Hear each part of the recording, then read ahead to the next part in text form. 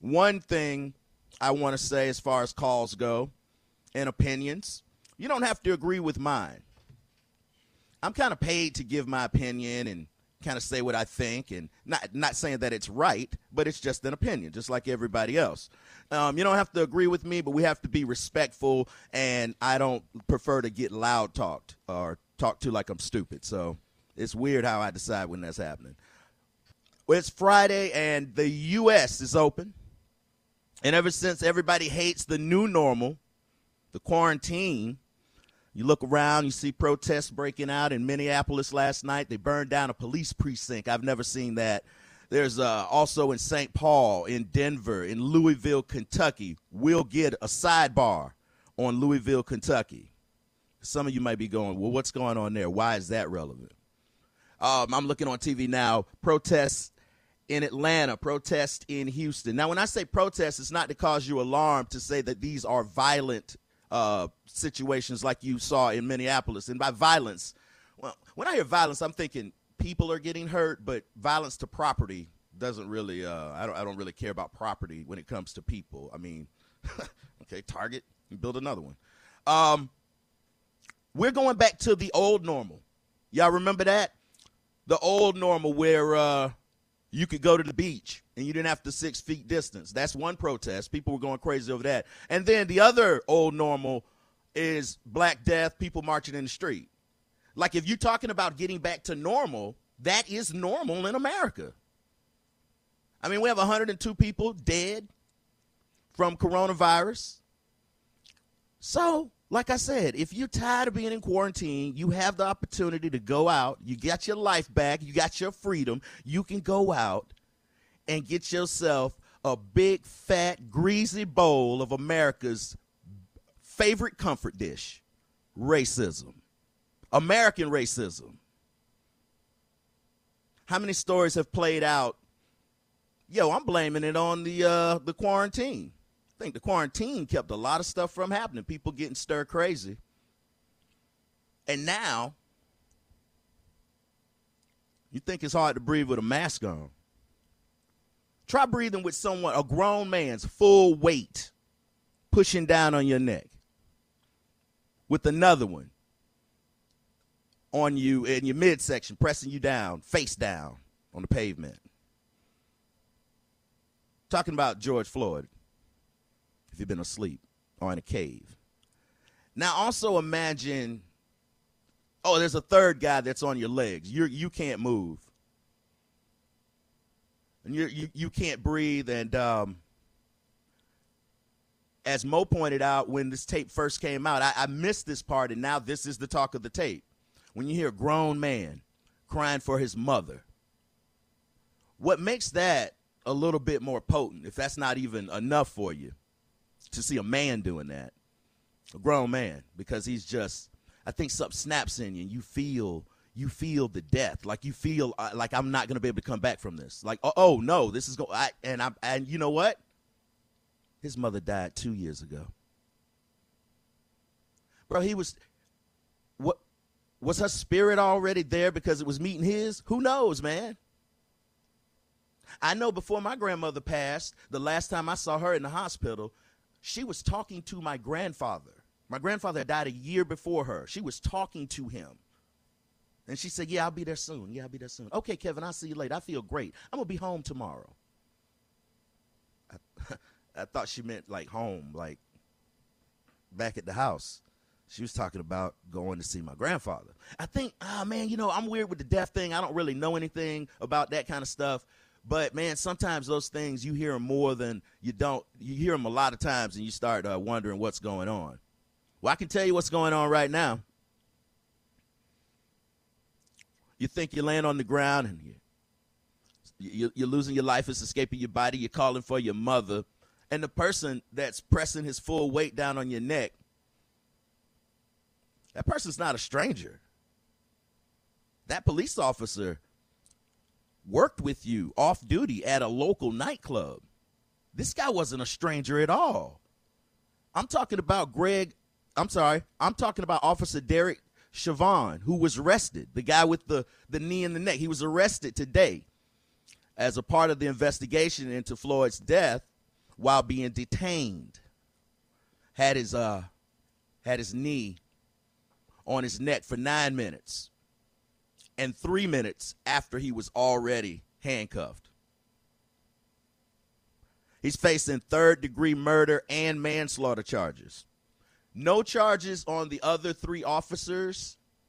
People will not be satisfied with this. I think that here's what I think. I'll just get to this right here. This is exactly what I'll get to. And then I want everybody to chime in here. So it's 2020. And no matter what your opinion or your side, if you have to have one, I don't know how you have to have a side on stuff that's kind of, to me, crystal clear. But this is a sign of the times. In the news also, connected to all of this, Martin Luther King's son, his first son, his eldest son, Martin Luther King III. Looks like a heavier set version of him. He was on CNN this morning being interviewed, and they basically said, now that we've had an arrest, do you think how do you think the riots will be, kind of a thing? And he looked at that lady like, of course you know I can't be a part of anything that's suggested violence. And I was like, that made me laugh amongst this. But that was before I saw the story about how Martin Luther King III, you know what? No headline necessary. I'm going to read you his tweet, and then I'm going to read you several responses, and then I'm going to tell you it's 2020. Martin Luther King III, he tweeted, as my father explained during his lifetime, a riot is the language of the unheard. The reply to that was, your father had a white woman as his mistress. Why would we care what he had to say? Once again, Martin Luther King III, his tweet was, as my father explained during his lifetime, a riot is the language of the unheard. And now he's getting drugged on Twitter.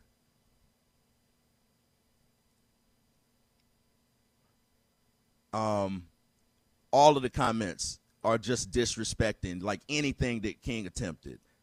And these are just young people responded this.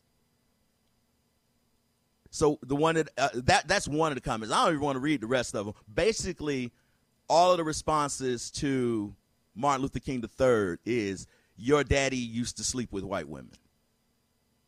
Why are we listening to you? Your daddy fought so he could have sex with white women. That's actually a comment. Man, if that's this generation's take on King, even in a joking way, like there's levels of disrespect, I want to say, but man, I feel like there's a lot that's been lost, and it's so many levels to what's been lost. I just don't think. I'll go back to what I said a couple weeks ago. Buddy of mine, we were talking years ago, and we said, I don't think it's our generation's job is not to win. We're not going to win. We have to do some work right now to make it where other people can win. And by win, translation, break even, being seen as a human being and being treated as such. 727-579-1025, 800-771-1025. Yeah, Mo, I've had enough for this week. That's exactly what I was saying. I've been overserved. Yep. So much stuff came out today. You had presidential candidate Joe Biden. I heard him speaking today. And you know, there's a weird thing about campaigning. I walked away going, well, he sounds like, I think it's campaigning is what I'm getting at. Campaigning just tries to give us an insight as to, well, he has a record as well, so you can go by his record. But campaigning, though, gives us a little bit of insight to who you are as a person, how you think. So when you get in those tough situations where we can't really hear and see, we have an idea of what kind of person we have in there making the decisions. And we want to be able to trust that person. I think that's what it is in a nutshell. But governing is two different things. Because when you get in that back room, you got to make some compromises sometimes, and we need to know who you're going to put at risk.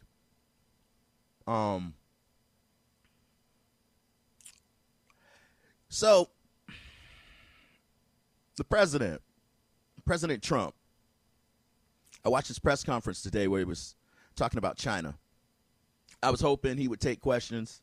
He did not take questions because I think all of the questions, of course, would have been about his tweets about the riots in Minneapolis last night. I sat up, I watched the most of the live coverage until they started repeating stuff, and then there was nothing new happening.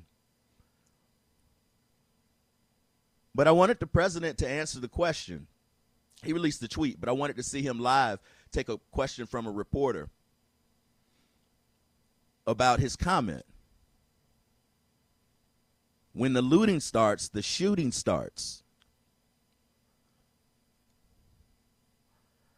So his original President Trump's original tweets. Of course, he watches a lot of TV. He's always said as such. And he sends out a series of tweets. They were flagged by Twitter again as inciting violence.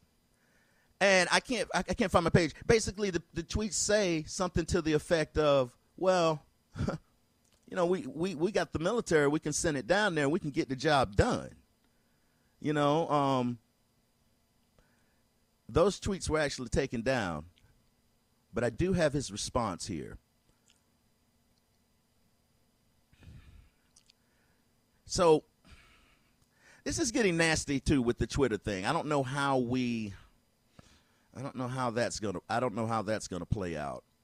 But in a time go ahead, Mo. I just want to make sure I'm not misinterpreting you. He took down when the shooting starts, the looting starts, the shooting starts tweet. That's gone. Yeah, those tweets aren't on the Twitter page. The on his Twitter page. The apology is on the Twitter page. Oh, I was unaware of that. Yeah, I didn't see. I saw it. Man, this thing changes so much. Let's do this while I'm looking for that because I really want to. I'll just tell you this. About the problem. The problem in a nutshell with Trump saying that. When the looting starts, the shooting starts. He's taking that from someone who is a known racist. He's taking that from it was the guy in Miami, Headley, police chief of Miami, Walter Headley. He declared a war against what he claimed was a wave of black criminals taking advantage of the civil rights movement. And he said he intended to use shotguns, dogs, and to get tough policy that included the use of deadly force against black people. Oh, and he said they will learn. They can't be bonded out of the morgue. So that original quote, when the looting starts, the shooting starts, that's from him. Trump comes out in his apology after he blows his, the red meat, after he does the red meat thing for his base.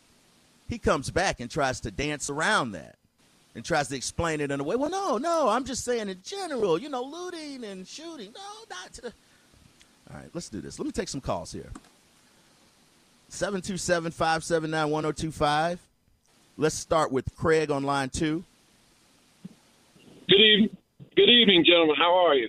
Good evening, Craig. Here's the thing. First of all, I'm not black, and I'll never understand how black men think. And all I can do is hope to understand and empathize with your thoughts. Because I'm white, and, right. and, so that won't change. If you're white, help me out here, Mo. If you're white, then you could never empathize, but you could possibly sympathize. That's debatable, but anyhow, I can try to understand to the best of my ability. Is that okay?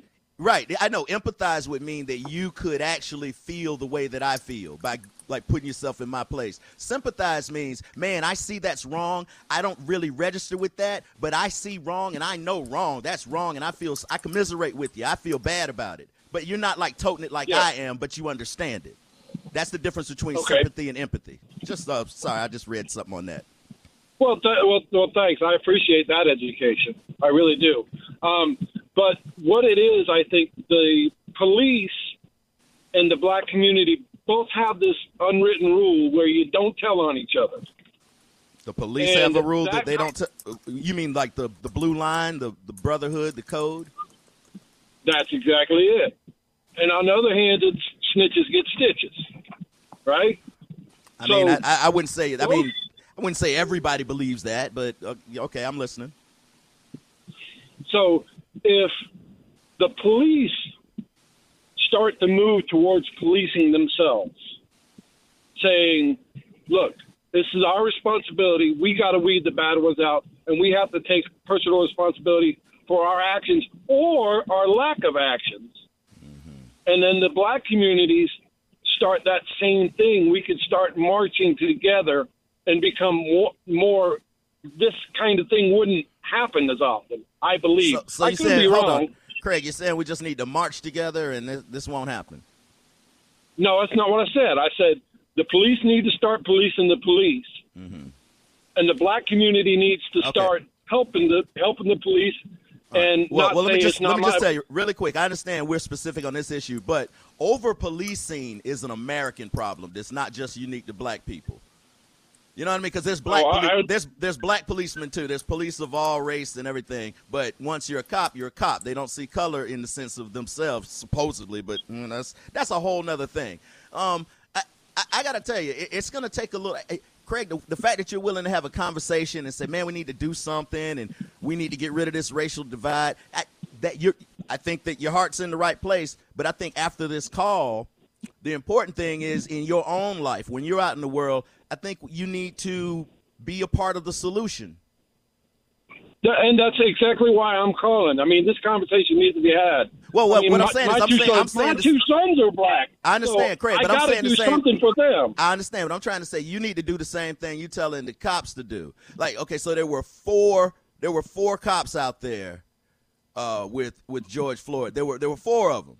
So one had his knee on his neck. The other three. So you're talking about cops policing cops, or we're going to need white folks to police white folks as well. Exactly. We're all going to have to start taking personal responsibility for our actions. And if they find that he does know that guy and has worked with him, that's got to be first-degree murder. But don't execute him. Well, Make him be sold for a pack of cigarettes every day in the jail. I don't know that you can necessarily just upgrade the charges to murder if they knew each other. And I don't think it works like that. But I see where you're going. Hey, got a lot of calls. I'm glad I talked to you, Craig. Have a good weekend. Be safe, man. Be strong. I love you, brother. All right. Take it easy. We appreciate you and your two black sons. All right. Let's talk to Kelly on line 1, shall we? So, Brother Kevin, what's up? Kelly, how you doing this evening? Hey, what's up, Kevin? Hey, what's up, Big Mo? JR in the house. What up? All right, lay it on us. Hey, what's up? Get to it. Let's go. What's up? Yay. Hey, I bought a 20 off a cop and test and ride, we're done. So and we're done. Hey, we're done here. All right. Did you get that, Spike? Yes, I did. All right. I knew that was I knew that was yeah, the way Kevin, after the if I was running the board, I would have hung up on him. When he did the round table, the round table of the talking, when people do the round table and there's delays in because we're like, and even talking to him too, I was like, dude, don't cuss. He's like, I got you, man. I got you, bro. Yeah. I love when people say, man, I didn't mean to cuss, but I hear y'all say it all the time. You don't. All right, Let's take Bruce on line 3. By the way, the cussing was the least of the problems with that call. His story wasn't true. I understand that, but I was just. He could be stupid on his own, long as he's keeping it legal. That's on him. Spike standing in the net, standing tall in the net.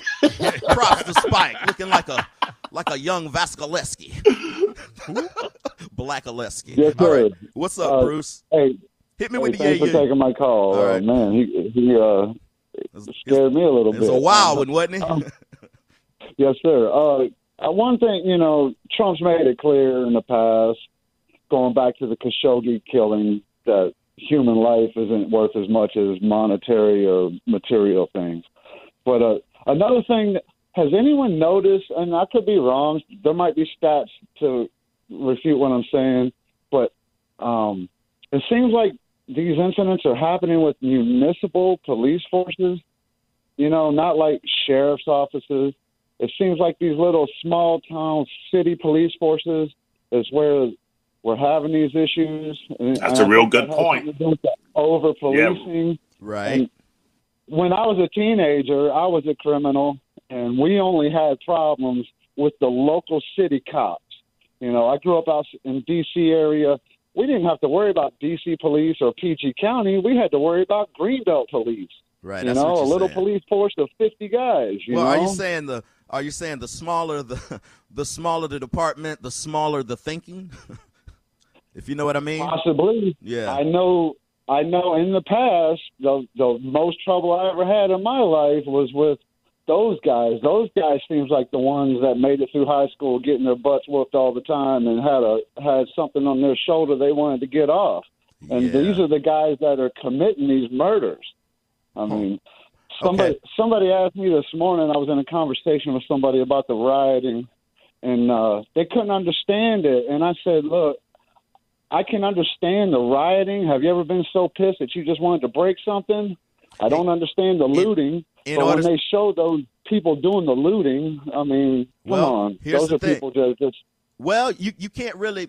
I think if you can't understand the rioting, the anger part, but you're willing to accept that. Like, okay, those people have been in a bad situation, so they're mad. So they're going to come out there and protest and scream at the police. They're going to do all of that kind of stuff. Well, if you can understand that, you can't understand that, then you can't understand the other part either. You got to go back with the guy that's rioting and just going into Target and just stealing stuff and just being part of the problem.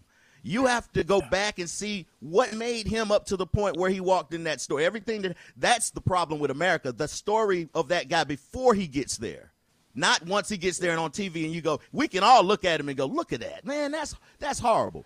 But I'll leave you with this. You have to listen to the countless. I saw about 4 interviews today of people that live in those neighborhoods that were out there on the streets last night trying to do their part to quell, in the crowd, community organizers, people that people know in Minneapolis and St. Paul, the movers and the shakers, the boots on the ground that aren't famous and tweeting and trying to get shine. Those people were saying when the president calls, he looks at the pictures on TV and he sees the fires and he sees all that stuff and he says, look at those thugs. This was one of the activists said. He goes, when he says, look at those thugs, he's talking about the white dudes. There's a guy named Troy Pollard. He goes, we're talking about these agent provocateurs and the white undercover cops that were setting fires to these businesses and using techniques. The average person ain't loaded to burn a Target down, to burn a precinct down. There's always people in the crowd coming in and doing things. I kept hearing them going, people coming in from outside agitating stuff. There's a lot of that going on, but you don't see that because, hey, man, they got to run those news clips. Everybody's got to eat. Bye-bye, Corona. Right. Yeah. Yes, sir. Could I add one thing? Until we're able to look at it from the other guy's point of view, which obviously I can't, I'm a white guy. Obviously I can't see it from the black guy's point of view, and you just pointed that out with what I just said. I wouldn't have thought about it like that. I as far as the looter. But you know right from wrong, man. When you say you're right. When people say I can't put that, almost sounds like a cop out a little bit. Like, well, man, because what I'm hearing is since you can't understand, well, why even try? And I think that's the problem. Like a lot of very good white people, very good, the best. Like I know most of them. They look at it like, man, I don't know what to do with all of this. I'm just trying to feed my family too. I don't hate black people, but you have this implicit bias in your head sometimes. Sometimes you have a way of code switching. It's an easy way out. Yeah, it's an easy way out because it's not something you can do by yourself. Or don't want to do by yourself. Nah. You never know. No one tries. Who knows what they can do? Just want people to stop talking about it. And let me interject in here real quick, because he said he couldn't understand the looting and the violence. A great majority of white people couldn't understand somebody taking a knee. So maybe it's not the protest you can't understand, it's that you just can't relate. That's what I'm saying. Yeah. You don't know the story leading up to it. You're just criticizing the act, the result. There's cause and effect. Yes, that is it. And unfortunately, some people need to hear that. Some people need to hear that and be told that. And I don't know. It's unfortunate that it has to come to this. I hate it that it has to come to this. After those guys got arrested and finally got arrested in Georgia for killing that guy, I told my wife, I was like, if those guys get let off, we might want to stay home. I mean, for real. Hey, I've never felt that way before, but I mean, seriously. Right. All right, man. It might get bad. I think being conscious of it and willing to have a conversation and admit that you don't understand some things, and maybe I can learn from you, you can learn from me, because neither one of us going anywhere. Yes, sir. We're all in it together. We have to be. Yeah. Thank you. Have a good one. You too. Take it easy. Ain't nobody talking about no reparation. Let's talk to. Did we talk to Bruce on 3? No, let's talk to Jeff on 5. Hey guys, how you doing today? Hey Jeff, what's up, man? Hey, but I used to be in the Army in the highest law enforcement branch there was. What was that? And I was in Criminal Investigation Division. Okay. And I actually got kicked out for dating a black girl. Did they write that on the paper? Was that on your discharge papers? Oh, hell no. No, I was late for work. That was my discharge. Right, late for work. I get it. Yeah. But they told me, there was no hiding it, that they were kicking me out for that, for dating a black girl. Uh-huh. And so what do you want to talk to us about? My point is, today, racism seems even worse now than it was back then.